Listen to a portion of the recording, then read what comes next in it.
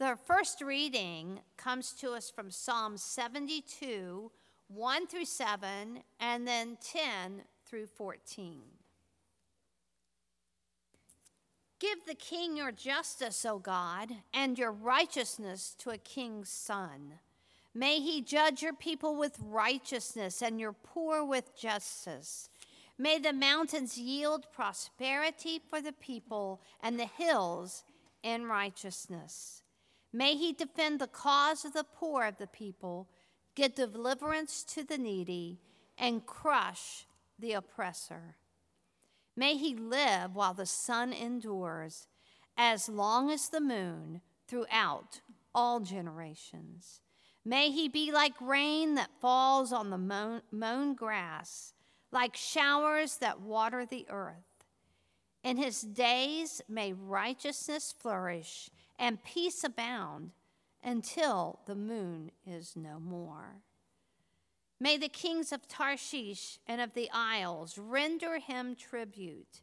May the kings of Sheba and Seba bring gifts. May all kings fall down before him.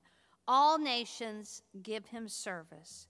For he delivers the needy when they call, and the poor and those who have no helper. He has pity on the weak and the needy. He saves the lives of the needy. From oppression and violence he redeems their life, and precious is their blood in his sight. The word of the Lord. Thanks be to God.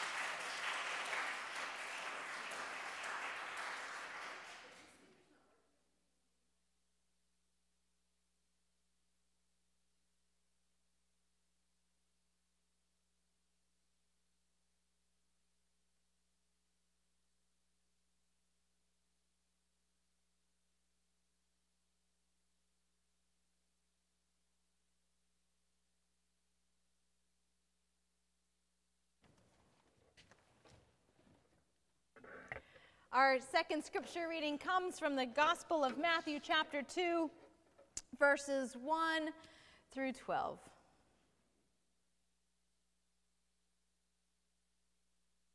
In the time of King Herod, after Jesus was born in Bethlehem of Judea, wise men from the east came to Jerusalem asking, "Where is the child who has been born King of the Jews? For we observed his star at its rising and have come to pay him homage." When King Herod heard this, he was frightened, and all of Jerusalem with him. And calling together all the chief priests and scribes of the people, he inquired of them where the Messiah was to be born. And they told him, "In Bethlehem of Judea, for so it has been written by the prophet. And you, Bethlehem, in the land of Judah, are by no means least among the rulers of Judah, for from you shall come a ruler who is to shepherd my people Israel." Then Herod secretly called for the wise men and learned from them the exact time when the star had appeared. Then he sent them to Bethlehem, saying, "Go and search diligently for the child, and when you have found him, bring me word, so I too can pay my respects." When they had heard the king, they set out, and there ahead of them went the star that they had seen at its rising, until it stopped over the place where the child was. When they saw that the star had stopped, they were overwhelmed with joy. On entering the house, they saw the child with Mary, his mother, and they knelt down and paid him homage. Then, opening their treasure chest, they offered him gifts of gold and frankincense and myrrh. And having been warned in a dream not to return to Herod, they left for their own country by another road. The word of the Lord.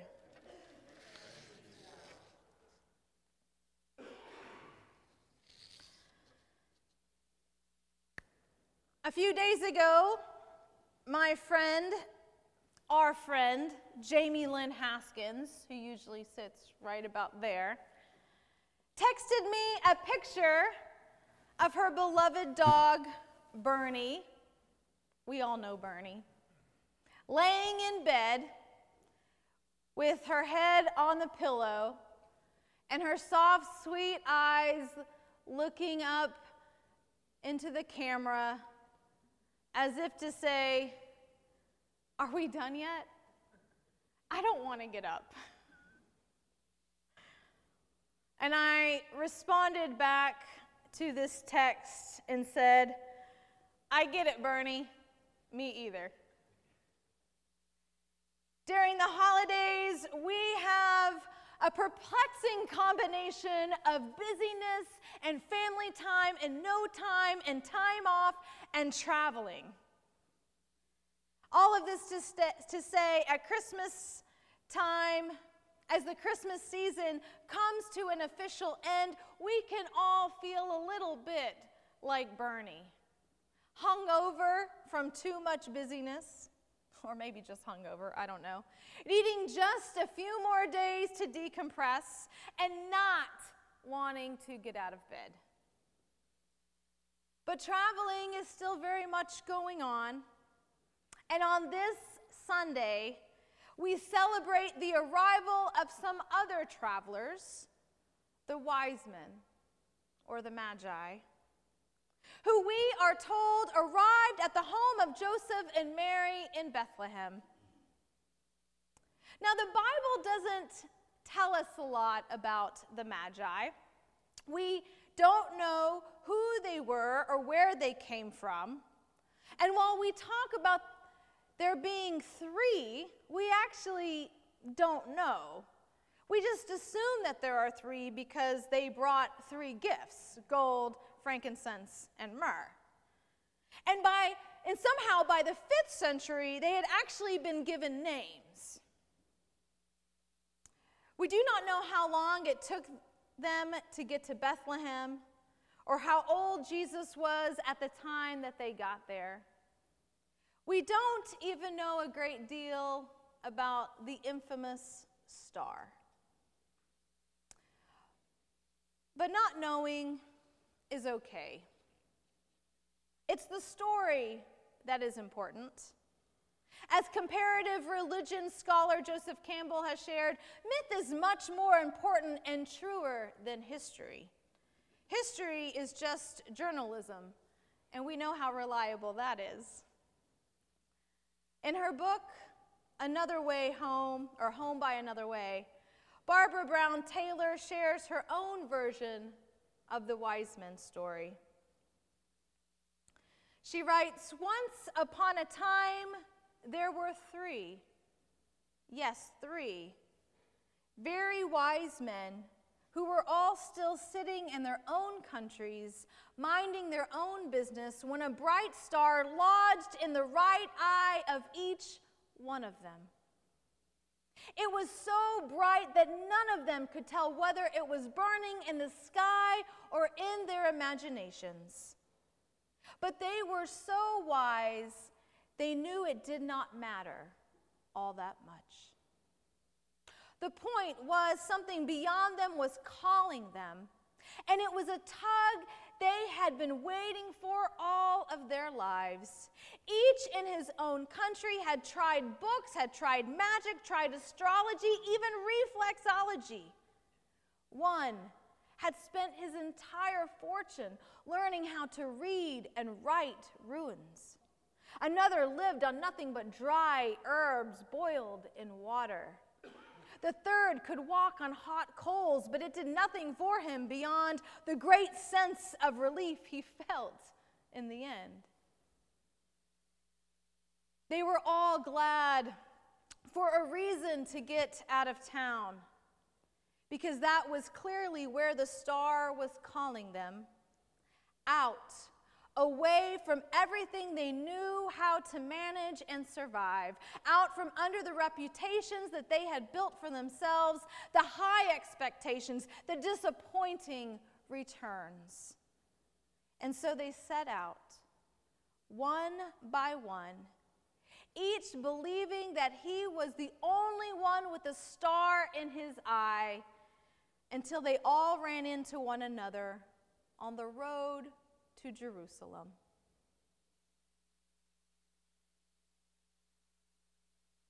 While we may not know who they were or exactly where they were from, we do know that these magi set out on a faithful journey to find out more about their world, about faith, about their own lives and their own hearts.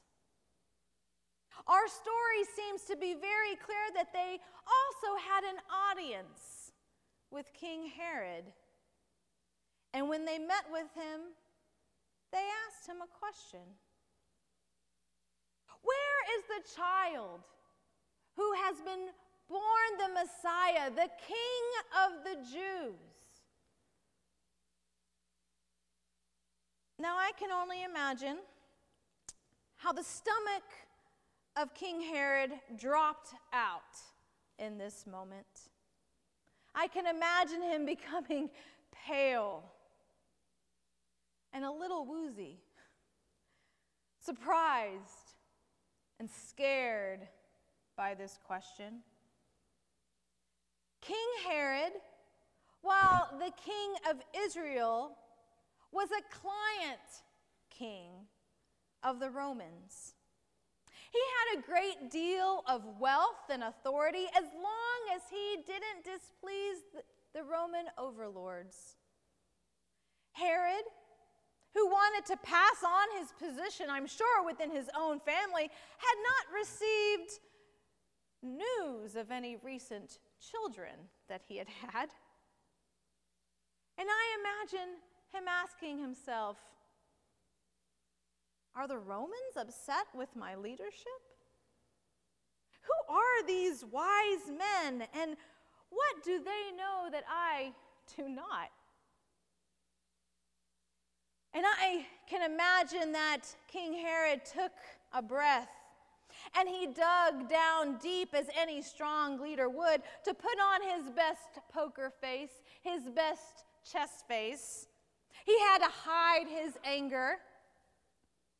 He had to hide his remonstrance. What is going on? Herod wanted to learn who his new rival might be, so he played along with the Magi. And he questioned these wise men. What makes you think a new king has been born?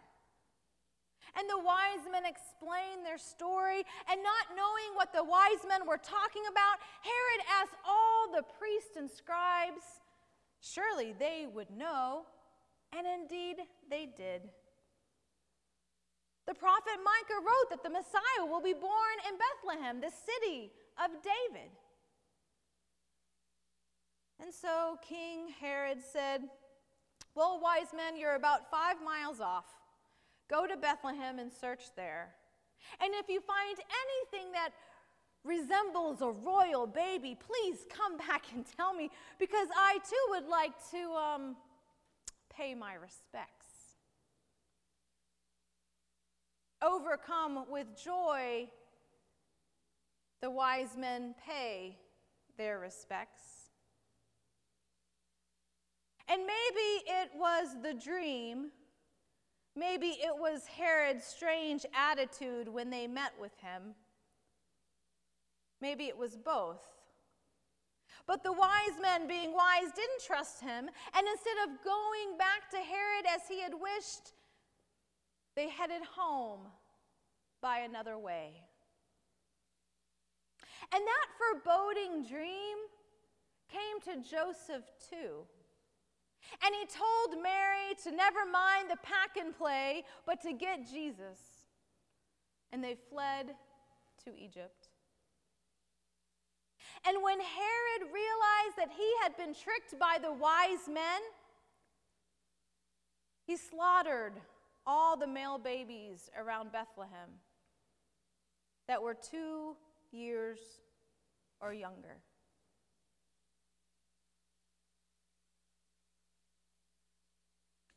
We don't like to include this part of the story in our Christmas story. This part, this sad part, this scary part. We like our Christmas story to conclude nicely with the birth of baby Jesus.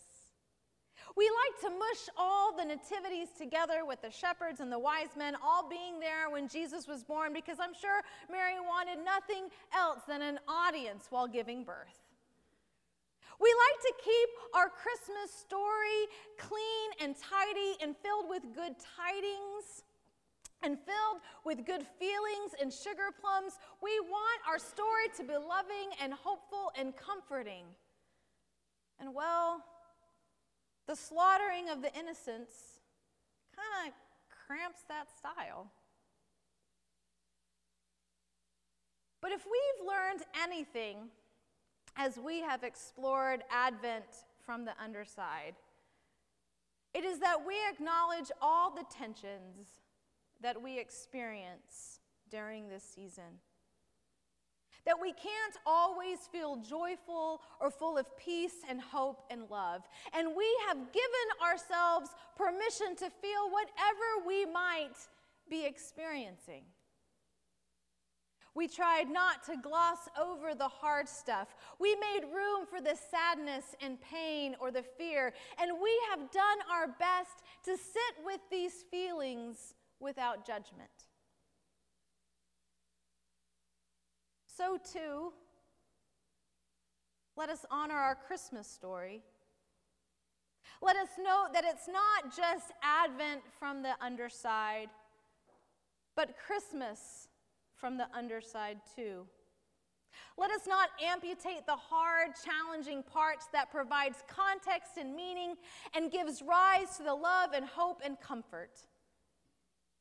Because I think it will be much easier to hold the spirit of Christmas much closer and much longer if we are willing to acknowledge the beauty and the dark realities of it. When we embrace Christmas from the underside, the birth of a child to a teenage unwed mother, and the journey of the wise men, and the monstrous ruler that slaughtered babies, we are reminded that God's power has to contend with the terrible powers and principalities of this world. The world hasn't changed so much in 2,000 years. The birth of Jesus still happens into a world of brokenness and political controversies and oppressive forces. When already 2020 is off to a rough start, at least if you're paying attention to the news, our president has killed a top Iranian general. We are on the brink of war with Iran. Our troops, including those very close to home in our own community, like Alex Schlecher's son, will be deployed. When Australia is burning and we are ignoring climate change, and this doesn't even take into account our own personal challenges, our 2020, while early, is sprinkled with Herods. And we can most certainly identify with our friend Bernie the Bernedoodle, desiring to just stay in bed a little while longer. I will be honest, I find it difficult to find words of hope, not just for you, but for myself. I find it easier to hunker down in my social media rants and scroll through my Amazon app to figure out what else I can buy to make myself feel better, or escape by watching my new binge show called Restoration Man, than to pay attention and to process what in God's name is happening in our world and wondering what in God's name I can actually do about it.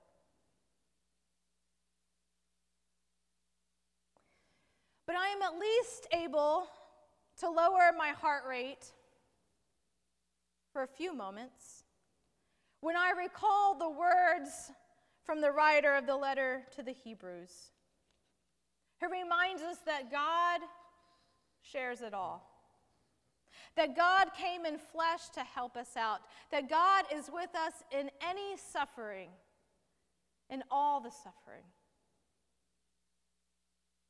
And so I am rendered in a few moments of clarity that even though horrors and atrocities are still a part of this world, that the birth of Christ creates the hope that the powers and principalities will not win the day and can, in fact, by God's power and birth in Jesus Christ, be overcome. Like many of us, or maybe not any of us, I was packing up my Christmas decorations this weekend. Pat hasn't gotten to hers yet. And I was removing all of the ornaments off the tree, and I took the wreath off the door, and I packed away the extra lights that were strung through the house. And I thought, well, Christmas is over. But I also thought to myself, what can I leave up to remind myself that this story of Christmas isn't actually over? How can I remind myself, as our Christmas officially comes to a close today with Epiphany, that it's not the client king and the Herods of this world that save. It is not military might that brings peace. But that peace comes through the birth of a child in a stable. How can I remind myself of the chutzpah of the Magi, who courageously sought out questions and explored new lands, who outwitted Herod and tried a different way home? So while we are packing away our Christmas decorations, what, if anything, will we choose to keep out, so as not to forget the story and the work before us? That God is indeed with us, and that there is light in the darkness. Is it the Advent wreath that proclaims God with us, and that God is the center of our joy and our hope and our peace and love? Is it the nativity set that reminds us that God came in flesh as a vulnerable baby? Is it those extra Christmas lights reminding us that the light of Christ is still very much in the world if we let it? The Feast of Epiphany today brings the Christmas season to an end. But the Christmas story doesn't have to end, nor should it end. So I again leave us with a poem from African-American theologian and educator and civil rights leader Howard Thurman called "The Work of Christmas." That when the song of the angels is stilled, when the star in the sky is gone, when the kings and princes are home, when the shepherds are back with their flocks, the work of Christmas begins. To find the lost, to heal the broken, to feed the hungry, to release the prisoner, to rebuild the nations, to bring peace among the people, and to make music in the heart.